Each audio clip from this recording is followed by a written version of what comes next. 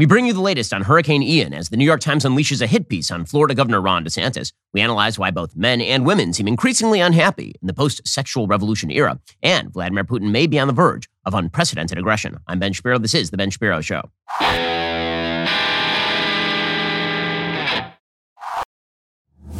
Today's show is sponsored by ExpressVPN. Do you like your web history being seen and sold to advertisers? No? Me neither. Get ExpressVPN right now at expressvpn.com/Ben. So you're spending too much money on everything right now, but there's one area where you can start to cut costs in a smart way. That would be your cell phone bill. So the big providers, Verizon, AT&T, T-Mobile, they are charging you too much money for too much data. You don't need all that data. You need to switch your cell phone service over to Pure Talk. Pure Talk will give you unlimited talk, text, and 6 gigs of data for just $30 a month. That could be a big savings for you and your family. That's grocery money or gas money. And Pure Talk will never raise their rates. By switching over to Pure Talk, the average family of 4 is saving over $75 every month. And that begins to add up pretty quickly. Customers are realizing they simply don't need as much data as they thought they did. Join the hundreds of thousands who are making the switch over to Pure Talk today. When you switch to Pure Talk with my special discount, you get 50% off your very first month of coverage. Head on over to puretalk.com, choose your plan, enter code Shapiro for this special offer. That's puretalk.com, enter code Shapiro. You get 50% off your very first month. Again, puretalk.com, use my special promo code Shapiro, get 50% off your very first month of coverage, and stop paying those big guys too much money to spend money marketing on the basis of values you don't agree with. Head on over to Pure Talk right now. Also, there are a lot of people out there in California, New York, and they'd like to ban you in the future from purchasing new vehicles that are powered by gas, which means your used cars are going to become very, very valuable if they're not already, thanks to the supply chain crisis. Well, this means you need to preserve that car, and rockauto.com is how you do that. RockAuto.com always offers the lowest prices possible rather than changing prices based on what the market will bear. Like airlines do, they get you all the parts you need at the best available price. RockAuto.com is a family-owned business serving auto parts customers online for 20 years. Head on over to RockAuto.com, shop for auto and body parts from hundreds of manufacturers. They've got everything from engine control modules and brake parts to tail lamps, motor oil, even new carpet. Whether it's for your classic or daily driver, you get everything you need with just a few easy clicks delivered directly to your door. The RockAuto.com catalog is remarkably easy to navigate. You can quickly see all the parts available for your car or truck and make sure that you can get the brand, specification, and prices you prefer. Best of all, those prices are always reliably low because why would you spend up to twice as much for the same parts? Head on over to RockAuto.com right now. See all the parts available for your car or truck. That's RockAuto.com. Be sure to write Shapiro in there. How did you hear about us box? So they know that we sent you. Well, the latest news from Hurricane Ian continues to be devastating. Obviously, the strike by Hurricane Ian on the west coast of Florida has had some dire consequences. Some hundreds of people apparently missing. The Florida government is doing an excellent job of ensuring that the resources have been brought to bear. You have emergency teams that are on the ground, essentially right away, looking for people, trying to help out any survivors. The state itself is mobilizing, not just in terms of state resources, but also in terms of private charities. Pretty much every private institution in Florida has been mobilizing, trying to gather food and resources for people who are out of power on the west coast of Florida. The storm, Hurricane Ian, continues to actually swirl around off now the east coast of the United States. It's going to make landfall again in South Carolina. It may, in fact, be a hurricane at that point. According to the Washington Post, Ian is a hurricane once again, a storm system that re-intensified Thursday evenings. It churns towards South Carolina with 85-mile-per-hour winds. And what the National Hurricane Center called life-threatening flooding and storm surge, it's set for yet another U.S. landfall, this time near Charleston around midday on Friday. In its wake, Ian left a path of devastation in Florida, though much of the state is still making sense of the exact toll after rescue missions began on Thursday. In an evening briefing, Governor Ron DeSantis said that he expected to have mortality from the hurricane. There had been more than 700 confirmed rescues thus far. He also spoke of indescribable damage, including buildings picked up off their foundations by the intense wind. More than 2.1 million customers remain without power in Florida. In Virginia, Georgia, North Carolina, and South Carolina, governors declared states of emergency ahead of Ian's expected shift in their direction. Ron DeSantis yesterday visited the Hurricane Relief Center in Florida, and here's what he had to say. There's going to be a lot of people that need help, and I know you guys have been on the front lines of doing that, so I just want to say thank you. We'll be back. We'll be back tomorrow. We'll probably be back, every day for a while, and so we're here to help, and when you guys need anything, he knows to call. All these other people know. Just give us a call, and I'll make sure Kevin gets it done. So thanks, everybody. Appreciate it. As we say, there's now an attempt being made to rescue people who are stuck in places like Fort Myers, people who stayed in their homes because they couldn't leave or because they made a bad decision to stay in their homes. There's also an attempt to get the power back on because, again, a couple million people do not have power at this point. Governor DeSantis said they absolutely expect to have mortality again. Nobody knows the death toll at this point from this storm. For his part, President Biden did a good thing yesterday. He was asked about Florida and Governor DeSantis and his relationship with DeSantis. He was visiting FEMA And he said that it's not worth politicizing all of this, that he and Governor DeSantis are working together, which is exactly what the president is supposed to say. How would you describe your relationship and your conversation with Governor DeSantis? It's totally irrelevant, but I'll answer it, okay? In fact, very fine. He complimented me. He thanked me for the immediate response we had. He told me how much he appreciated it, said he was extremely happy with what was going on. This is not about whether anything having to do with our disagreements politically. This is about saving people's lives, homes, and businesses. That's what this is about. And so I've talked to him 4 or 5 times already. And it's not a matter of my disagreements with him on other items.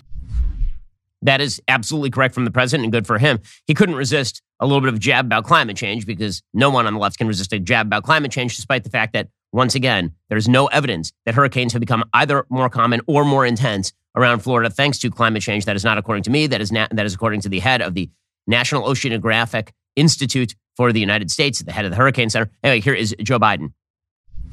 Our commitment to tackling the climate crisis, which threatens all of us. We're seeing the consequences of climate change around the world very vividly, including in the United States right now. And I know your nations feel it acutely, and for you all, it's an existential threat.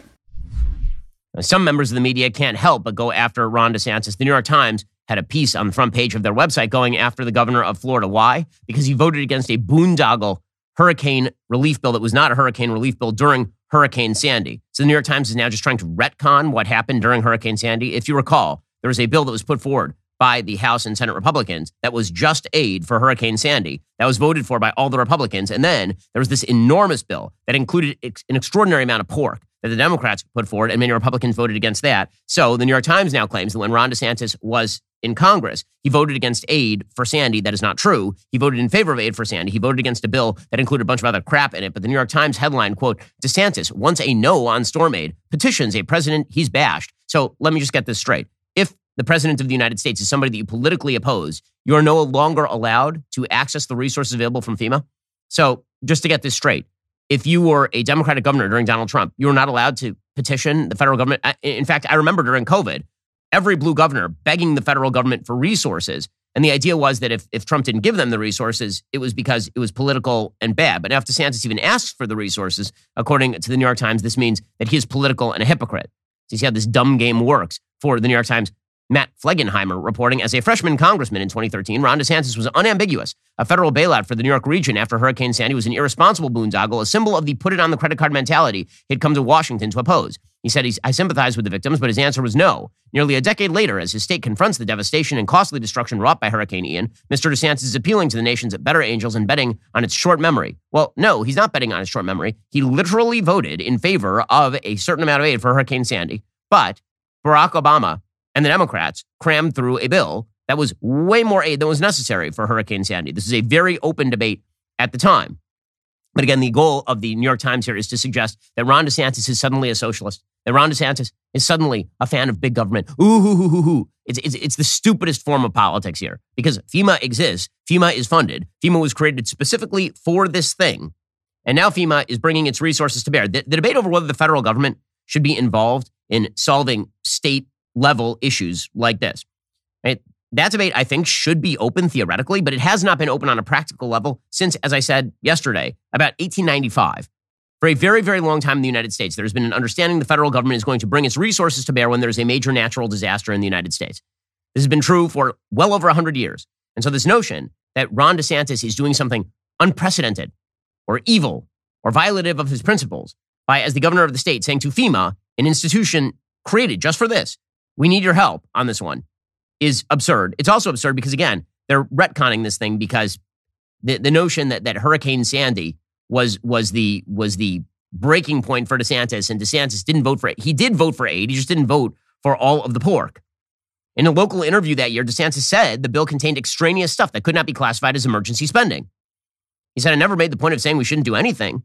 He did support in favor of a relief package that was like $17 billion for Hurricane Sandy. Governor DeSantis supported an aid package in 2017 after Hurricanes Harvey, Irma, and Maria, as places like Florida, Texas, and Puerto Rico strained to recover. So again, this is a very stupid article by the New York Times, but this is perfectly typical of the New York Times and the media looking for some sort of excuse to go after Governor DeSantis. And of course, you have Joy Reid, the dumbest form of left-wing commentator on the air over on MSNBC, doing the same thing. When Ron DeSantis had the opportunity to make that decision and say, well, should the people of New York and New Jersey, who were hit by a catastrophic hurricane they weren't even used to, they're not even in Florida, they're not used to hurricanes, right. He said no. That shouldn't happen. He, Marco Rubio, and other Tea Party members, Senate and House, said they shouldn't have that money. It's too expensive. And now, as you said, he's now got to go hand in hand to Joe Biden for aid. Right. It's something he didn't even believe in as a Tea Partier.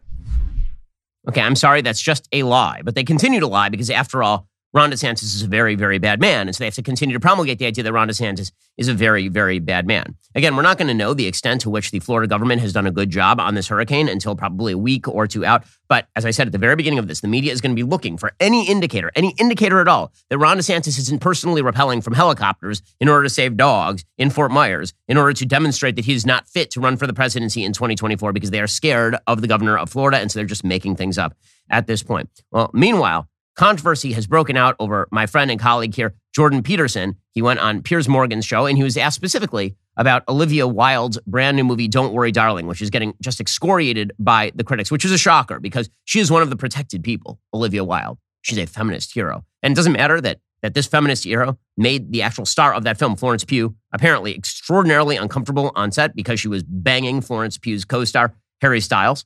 None of that matters because Olivia Wilde is a feminist hero for making a movie that basically suggests that men want to put women back in the kitchen, like it's the 1950s, etc. Well, the movie, Don't Worry, Darling, apparently, one of the stars, Chris Pine, according to Olivia Wilde, is basically playing Jordan Peterson. Right? He's supposed to be a cult leader who's trying to create a mental, I don't want to give any spoilers for this dumb movie, but apparently he's trying to create some sort of mental system that people live in, a kind of virtual reality, whereby young men can essentially train women to be put back into the kitchen. And that's what Jordan Peterson wants. And so she says that character, that Chris Pine cult leader character, is based on Jordan Peterson. So Jordan was asked about this by Piers Morgan over on Sky News. And he got rather emotional about the idea that he should not be attempting to reach out and help disaffected young men. Here is what Jordan had to say. The film director Olivia Wilde has a new movie out, which she says is based on you, this insane man, this pseudo-intellectual hero to the incel community. Incel being these weirdo loner men who are despicable in many ways. Is that you? Are you the intellectual hero to these people? Sure. Why not? People have been after me for a long time because I've been speaking to disaffected young men. What a terrible thing to do that is.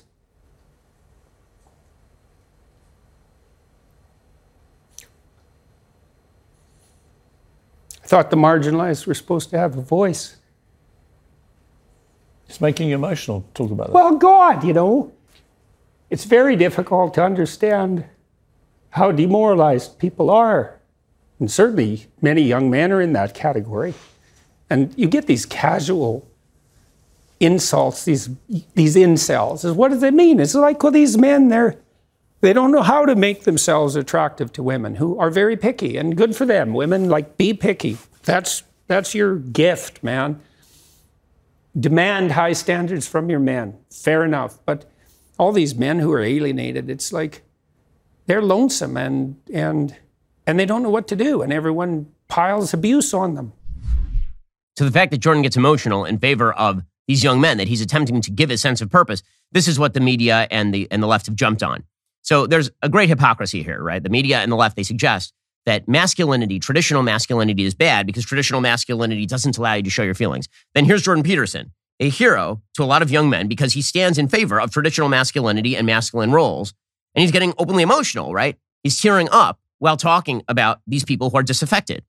So he's demonstrating to them that emotionality in public is actually not the end of the world, and the left is angry at him for that. But this goes to a broader point that is really dangerous in American life right now, and that is that a huge swath of elite opinion makers in the United States, a huge swath of our media, many members of the political left, they have decided that there's an entirely dispensable portion of the population, and this is young, disaffected men, and that is having a radical impact on how people live. I'm not just talking about men here. I'm talking about women too. It turns out that women are generally not in favor of androgynous, feminized men. They do not like it. The statistics on female happiness over the course of the last half century have not demonstrated increased female happiness with the androgenization of gender. They have not created extraordinary levels of female happiness with later marriage and less childbearing and rearing. It's not good for women. It's particularly not good for men. The stats on men right now are devastating in the United States. David Brooks has a piece today in the New York Times titled "The Crisis of Men and Boys."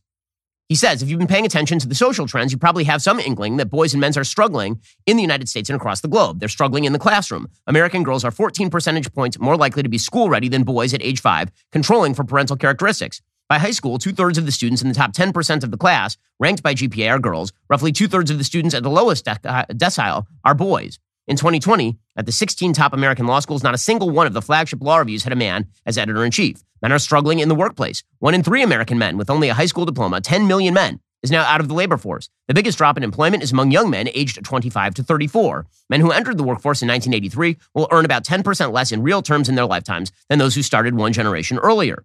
Over the same period, women's lifetime earnings have increased 33%. Pretty much all of the income gains middle-class American families have enjoyed since 1970 are because of increases in women's earnings. Now, all of that would be perfectly well and good if the net happiness here were up. It is not.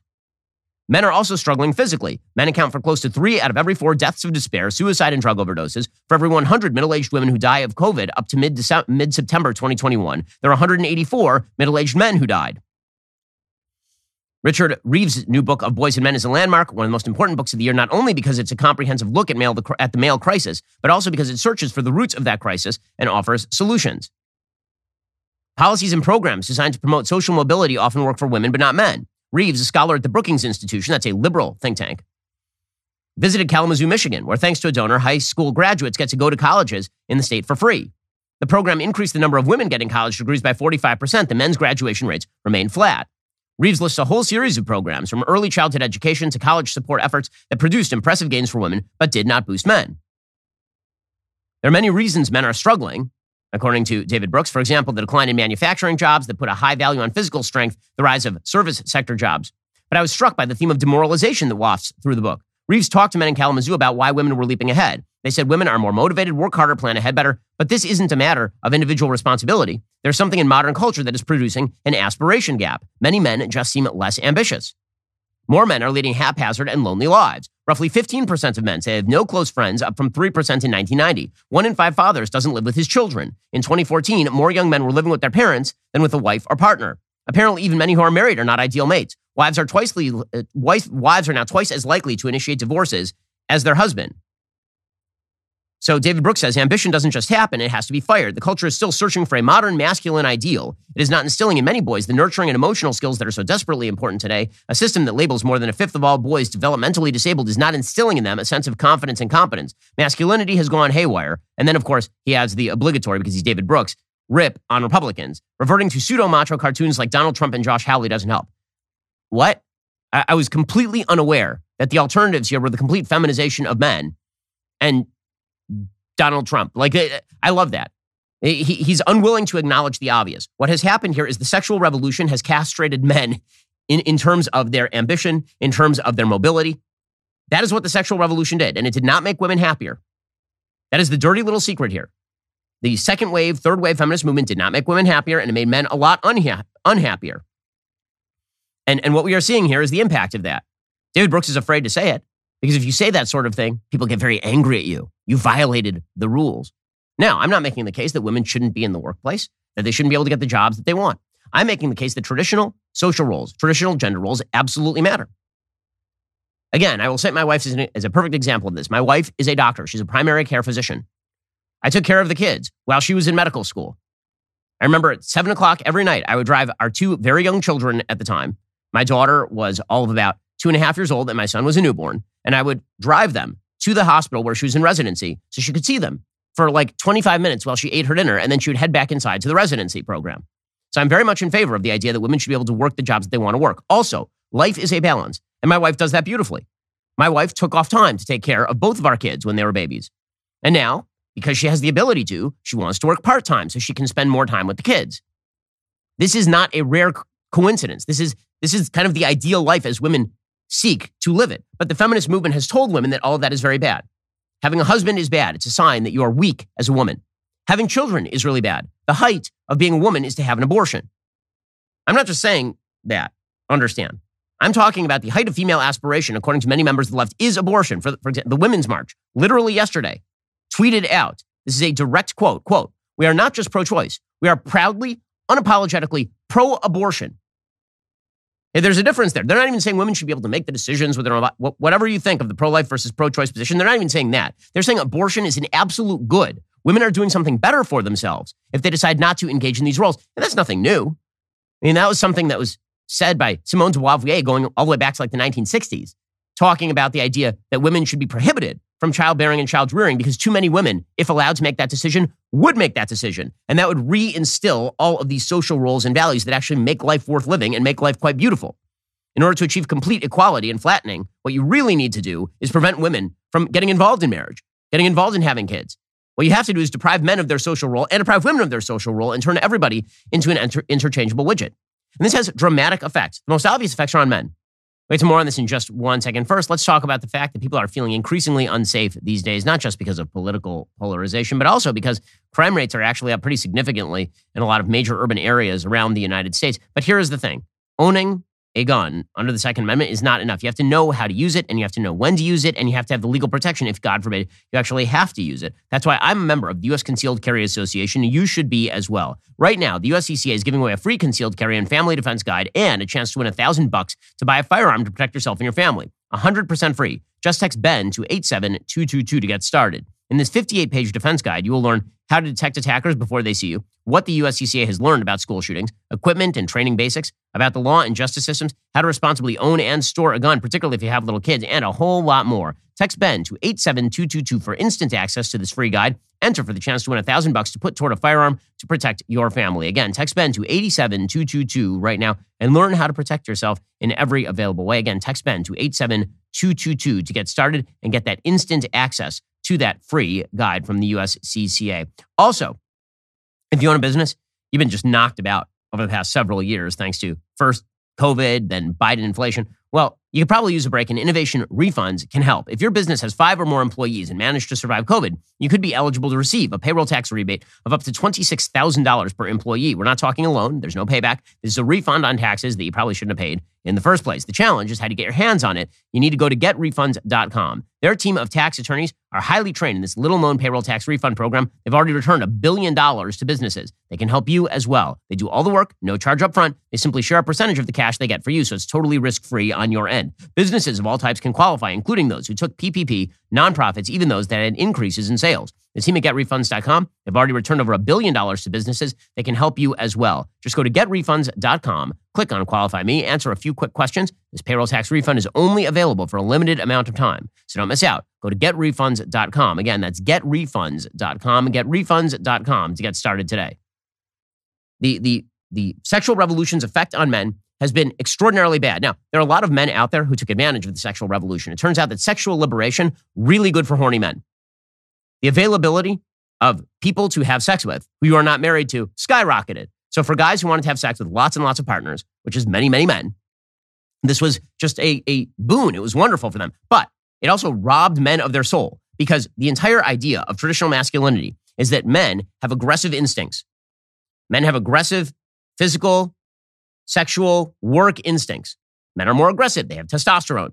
This is evolutionary biology. This is not stereotyping. It's true among primates. It's true among human beings. And because of that, we have evolved as a species many institutions that are designed to channel that traditional masculine aggressive energy toward good purposes, toward defending hearth and home. I said this about the military, got ripped earlier this week. Well, it's perfectly obvious that this is the case. That military service, for example, was a traditionally male pursuit. And that was not a bad thing, because men are the ones who are going to charge hills and kill each other on behalf of hearth and home. As a general rule throughout human history, there are exceptions, because every rule has exceptions, but that does not mean the rule does not exist. So we created all of these institutions, ranging from military service to fatherhood and the man staying in the home and monogamy and taking care of the kids. And we gave men roles. That did not mean that we were supposed to let men get away with toxic masculinity. Toxic masculinity would be actual violence against women or being promiscuous or abandoning your children. We see a lot more toxic masculinity, by the way, in the aftermath of the sexual revolution than we saw before. Because I consider it toxic masculinity to knock up a woman and then leave your child and abandon them. That's like the worst thing that you can do to a woman and to the child. And we see a lot of that these days. And we're told that is liberation. It's not liberation for the woman who's now taking care of the kid by herself. It ain't liberation for the child who doesn't have a father. And it's not liberation for the man either. Because it turns out that all it does is it frees him to be a perennial adolescent who is unhappy and useless. What Jordan Peterson says is the same thing that I say. The burdens that you take on in life, the obligations you take on in life with regard to roles and family and children, these are what liberate you. They are what give you fulfillment. We are a liberation-centered society in which the only thing that matters is your interior feeling at any given point in time. Fulfillment does not come from that interior sense of happiness at any given point in time. The man who eats tons of ice cream and dies at age 35 of a heart attack because of morbid obesity did not live a happy life, even though every time he ate the ice cream, he felt really good about himself. Human beings have always understood for literally all of time that there is a difference between the immediate joy of doing a thing that brings you happiness and the lifelong joy of taking on obligations that are very difficult and that make your life worse in many ways, but in the end make your life a hell of a lot better. That's what it's like to be married. That's what it's like to have kids. You give up something, and what you get in return is something far greater. And then we blew up those institutions in the name of this liberal utopian ideal of atomistic individualism in which the sexual identity that you take on is the most important thing in life. That is the only thing that matters in life. And again, the results have been dire. They've been disastrous for Western civilization as a whole. Nicholas Eberstadt has a good book out called Men Without Work. He works at American Enterprise Institute. And that book is based on an essay he wrote in January of 2018, talking about how American men are simply falling apart. He says the catastrophe is the collapse of work for men. In the half century between 1965 and 2015, work rates for the American male spiraled relentlessly downward. An ominous migration commenced, a flight from work, in which ever greater numbers of working-age men exited the labor force altogether. America is now home to an ever-growing army of jobless men no longer even looking for work. Over 7 million between ages 25 and 55, the traditional prime of working life. Now, there are some people who are blaming offshoring of jobs to China, right? It's the easy, convenient excuse. But the reality is we have far more open jobs in this country than we have people who are willing to seek those open jobs. That's been true for years in the United States. The labor force participation rate in this country is in the mid-60s. We're talking for working age people in the United States. We have literally millions and millions, maybe tens of millions of men who are on disability who are not in fact disabled. We have tons of men who are on unemployment who don't need to be on unemployment. How big is our men without work problem today? Consider a single fact. In 2015, the work rate for American males aged 25 to 54 was slightly lower than it had been in 1940 at the tail end of the Great Depression. Here we're talking when the overall unemployment rate in 1940 was like 11% in the United States. Now, in 2015, you have an overall unemployment rate of like 5%. And you still have a work rate that is lower for men than in 1940. According to the latest official jobs report data available in 2018, the work rate for prime-age men in November 2017 was still below the 1940 level. The progressive detachment of ever larger numbers of adult men from the reality and routines of regular paid labor poses a self-evident threat to our nation's future prosperity. It can only result in lower living standards, greater economic disparities, and slower economic growth than we might otherwise expect. The troubles posed by the male flight from work, says Nick Eberstadt, are by no means solely economic. It's also a social crisis and a moral crisis. The growing incapability of grown men to function as breadwinners cannot help but undermine the American family. By the way, you know what creates the capacity for men to act as breadwinners? Marriage, family, obligations, people who lean on you. And so the idea of radical independence, where people don't lean on each other, I lean on my wife, she leans on me, that is the nature of the marriage. In Hebrew, the word for love is ahava. Right? The root of that word is hav, which means to give. The root of love is giving. And one thing that you can give your spouse is your vulnerability. One thing that you can give your spouse is a sense that you need your spouse. The notion that spouses are people who actually don't need each other, they just sort of get together for a contractual arrangement, it's not true. It has never been true. In modern society, once you do that, then actually you get far less out of a marriage than you are putting into the marriage. There's no reason to get married at all. You're basically roommates who have sex with one another. That's not a basis on which to build a happy life. Among those who should be most capable of shouldering the burdens of civic responsibilities, all of this, says Nick Eberstadt, encourages sloth, idleness, and vices perhaps more insidious.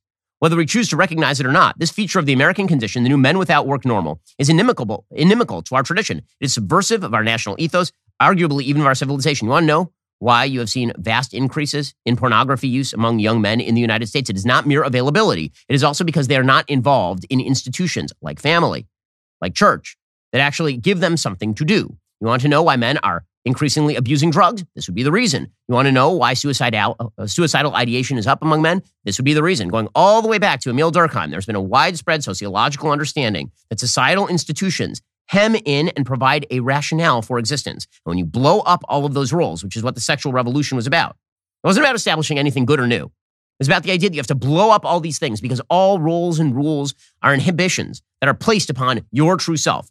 Well, what if your true self, that aimless, formless, chaotic sexual impulse, what if that doesn't make you happy? And what if a society that pushes that is not geared toward human happiness? What if it's offering you the sugar high, but then you die of morbid obesity at age 35? Because that's exactly what's going on in our society right now. And you can see it pretty much everywhere. You can see it in the way that companies now market. And so, for example, Virgin Airlines put out an ad talking about how they are the queerest airline. This is the thing they're very, very proud of, because your identity is in, apparently, the clothes that you wear, your sexual activity, your gender identity.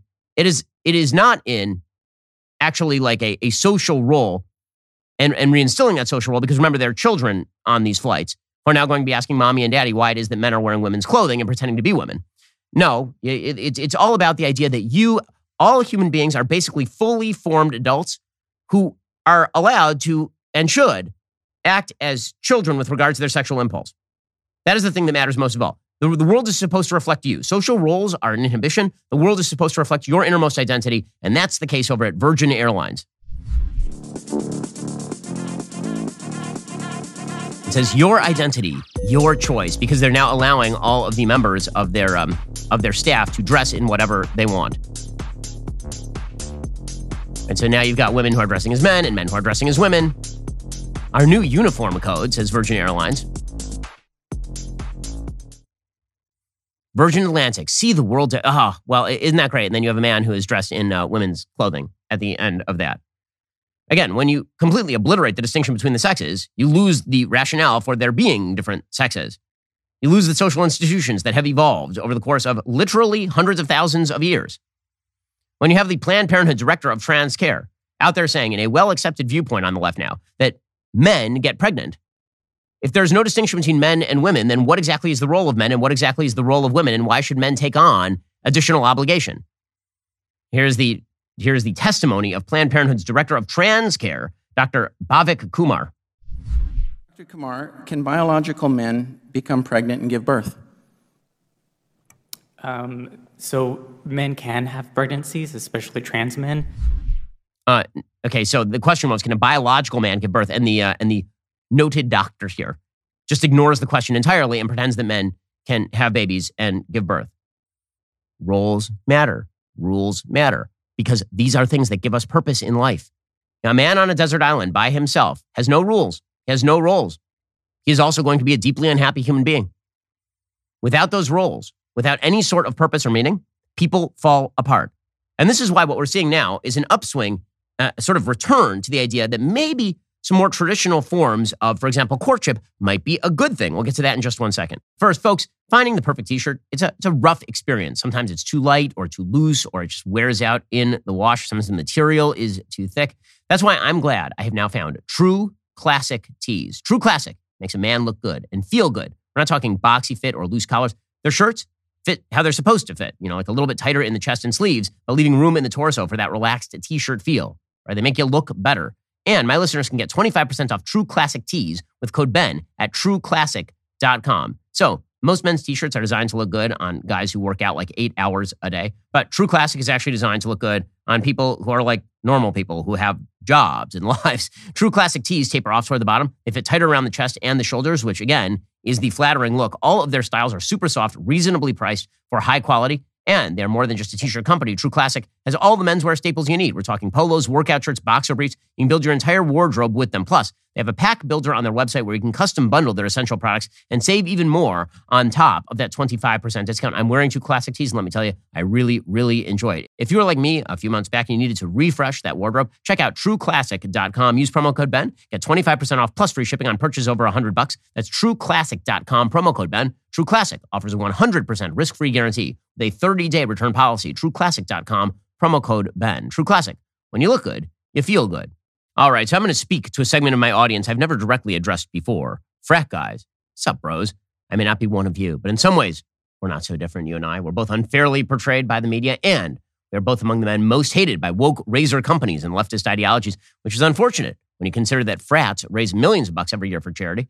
One Virginia Tech frat alone raised $255,000 for St. Jude's Children's Hospital last year. So, with that influence in mind, I thought I'd share an idea I had. You know, Jeremy Razor's contest to win the car. You know, the one where you can win Jeremy's McLaren? Well, you don't want to shuttle everyone around in a two-seater sports car. That's why if you win, you can take the $250,000 cash prize instead. Wow. I'm sure your imagination will paint a picture of all the fun and good $250,000 could do for you and your friends. Listen, most of the top players in the contest still have not hit the 10 referral mark. So there's plenty of opportunity for you to jump into the race and take all that cash. Just go to jeremy'srazors.com/play to get your referral link. Come November 1st, 2022, we'll see which of you is the most woke-free frat in America. Terms and conditions do apply. So, it turns out that blowing up rolls isn't always the most wonderful thing for humanity. The media have been attempting to sort of bury the lead in this particular story, but apparently the U.S. Army's first transgender officer and his wife, a Maryland doctor, were indicted on conspiracy charges Wednesday for allegedly attempting to transfer confidential military medical information to Russia. The 8-count indictment was unsealed Thursday upon the arrest of the defendants, Major Jamie Lee Henry and anesthesiologist Anna Gabrielin. According to a Department of Justice press release, the Army granted Henry's request to officially change his name in accordance with his gender preference in 2015, prior to Henry's case, identifying as a sex different than the one on one's birth certificate made a soldier unfit for military service, warranting discharge. Gabriellian worked at the Johns Hopkins School of Medicine, referred to as Medical Institution 1 in the indictment, located in Baltimore, Maryland. Henry, who is also a doctor, worked as a staff internist stationed at Fort Bragg. The pair are accused of stealing patient health files from Johns Hopkins and Fort Bragg and giving them to an individual they believe to be working for the Russian government. So much historicness happening in the U.S. Army. That is just, that is excellent stuff. Okay, so here's the thing. As we blow up all of these traditional gender roles, as we blow all this up, and as people become more unhappy, as men drop out of the workforce, lose their purpose, as women become essentially working widgets, they become the inputs for capitalist growth without actually fulfilling many of the things that drive women in life. And they were lied to by the feminist movement, by the way. They were told they could have it all. It turns out you cannot, because the one thing on planet Earth that is finite is time. You can always make more resources. You can always make more money. You cannot make more time. And so you actually have to balance your life. Well, it turns out people are really unhappy. And so there's now a newfound embrace. You can't call it this. You can't say that it's traditional Judeo-Christian values. You can't say that because it alienates too many people. But there is a newfound embrace of that happening because, again, those values are rooted in institutions that have been evolved over the course of hundreds of thousands of years to be good for human beings. Really good essay today by a person named Michal Leibowitz, an editorial assistant over at the New York Times op-ed section, called Dating is Broken, Going Retro Could Fix It. Quote, among the traditional rites of an all-American high school experience is the taking and judging of yearbook photos. And in this, my all-girls Orthodox Jewish school is no exception. Our dialogue as we swap prints was more Fiddler on the Roof than Sweet Valley High. Are you going to use that for your shidduch resume? Shidduch resume is how people basically date in the Orthodox Jewish community. So you put together an actual resume with a picture on it, and you submit it to what's called the shadchan, which is like a third-party person who then thinks of all the people they know who are your age, and they fix them up because they're fixing you up not to have sex with one another. They're fixing you up for the possibility of shared values, marriage, and children. In other words, dating with a purpose. It turns out that doing everything with a purpose is significantly better for human fulfillment than doing things without a purpose. All of Western life seems to be predicated now on the opposite. Purpose hems you in. No purpose makes you free.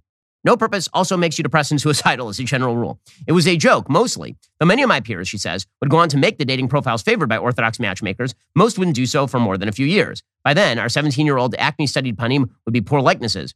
But the joke reflected something that was true. Even as high schoolers, many of us knew how we planned to meet our spouses. And it wasn't going to be the loosey-goosey way the secular world did it. Well, there's also something else there. In Orthodox Jewish high school, you think about getting married. You're 17, you're already thinking about marriage when you go to an Orthodox Jewish high school. This is true in Catholic high schools as well. This is true in religious Protestant high schools. Basically, religious, it's true in madrasas. religious institutions in the United States, by the time you hit close to marriageable age, which is 18 and up, you're already thinking about marriage, which means that you're already thinking about the values, not just the looks, but the values of the person who you want to be with. And this means that you are already channeling your life toward a particular purpose. You know, the highest purpose that we were put on God's green earth to do, which is to have children and raise them correctly. Says this columnist, Michal Leibowitz, it's been odd the past several years watching the ways the secular mainstream has latched, tentatively, faddishly, onto traditional dating practices. There's the slew of matchmaking companies sorting out the love lives of the rich and famous. The articles declaring matchmaking is hot again. The Netflix carousel filled with shows casting back to an older, if partly imagined, vision of romance. Indian matchmaking, Married at First Sight, Bridgerton. A reacquaintance with more traditional forms of meeting and falling in love makes me hopeful. I see signs of a culture grasping for things it rightly needs. In today's largely online world, burnout, opacity, and callousness define dating, reflecting the values of a society that prizes individualism, privacy, and choice in nearly all things, including matters of the heart. But while dating is more convenient than it has ever been, people find dates while sitting on the toilet, it is clearly falling short. There are elements of traditional dating culture that can provide solutions, not just to the way we find people to date, but also to the way we navigate relationships. Now, here's the thing. What traditional dating does, because you're literally asking yourself, is this a person I wish to have children with? Because of that, this actually incentivizes men to be better. When it turns out that dating is just about the sexual pleasure to be obtained from a new partner at any given point, the most attractive of both sexes will tend to do the best, obviously. But when it comes to marriage, now you can actually better yourself in certain ways. It's funny, I was watching a Bill Burr comedy special last night, and he was talking about how women tear each other down, how women are very nasty to each other privately, and then they will say to somebody, they'll say that they're fat positive, they're body positive, but meanwhile, behind their back, they'll talk about how she just looks terrible. I would never look like that. But what Bill Burr says, he says, women look at models very often, they're like, that's setting up unrealistic expectations for men. And he says, yeah, like every time I look at Brad Pitt on screen, he takes off his shirt, I'm not like, man, they're setting up unrealistic expectations for me. He's like, I know, I'm overweight, I'm bald, I'm orange. And so I had to get really good at comedy in order to get chicks. Okay, this is actually the way, put aside the kind of comedic job description there. This is the way that men typically have bettered themselves. To make yourself more attractive to the opposite sex, this means get an education, get a job, demonstrate that you are responsible, do the things that would demonstrate that you are capable and worthy of having children with a particular woman. By the way, exactly what Jordan Peterson says. He says women should be picky. In fact, one of the bigger problems right now is that women are not particularly picky about the men that they date because they're not dating for marriage. They're not dating for kids. So what does that mean? It means no one is actually dating with an eye toward upping their social value as an aspect of getting married, as an aspect of having kids. Purpose is not part of the equation. This columnist for the New York Times, Michal Leibowitz, says, it's worth asking, is it time to court again? In October 2019, Pew conducted a survey to understand Americans' attitudes toward romantic relationships. Most daters told Pew their romantic lives weren't going well. 3/4 of respondents said it was difficult to find people to date. When asked why finding a date was so difficult, reasons varied by gender. Women tended to say it's challenging to find someone who meets their expectations or is looking for the same type of relationship. Men mostly said they have trouble approaching people. These complaints seem counterintuitive. Internet dating promises an abundance of choice to meet any standard, a profusion of filters to suit any relationship, low barriers to reaching out to relieve any anxiety. But now, as I found when I talked to people about what it's like to date, the theoretical abundance of options, filters, low barriers to engagement doesn't translate to high-quality interactions. Instead, daters find themselves caught in a cycle of unanswered messages and dead-end interactions, contributing to a ubiquitous feeling of dating app burnout. Again, this is because men and women are typically looking for different things when they are dating, unless you have institutions that incentivize men to look for the correct things when they are dating. Yes, that institution of marriage. It turns out that the general societal standard that applied for most of human history, which was you're supposed to put off your sex life until you get married, that this was a really good disincentive to men simply looking to get laid, that they were actually going to have to sacrifice something and demonstrate that they were worthwhile. It's an amazing thing. Michal Leibowitz says one of the ironies of modern dating is that while it's not uncommon to date for months or even years without broaching the big questions about marriage and children, other forms of intimacy tend to be embraced more quickly. Almost all Americans have sex before getting married. That's been true for decades, but the normalization of casual sex is newer. It's not clear newer norms around having sex casually or very soon after meeting are really helping those who ultimately want lasting, committed relationships. I remember noting this while watching Friends back in the 1990s. In the religious community, here's how it goes.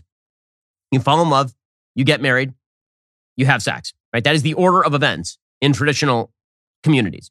Fall in love, get married, have sex. And in the most traditional community, sometimes it is get married, fall in love, have sex. Right?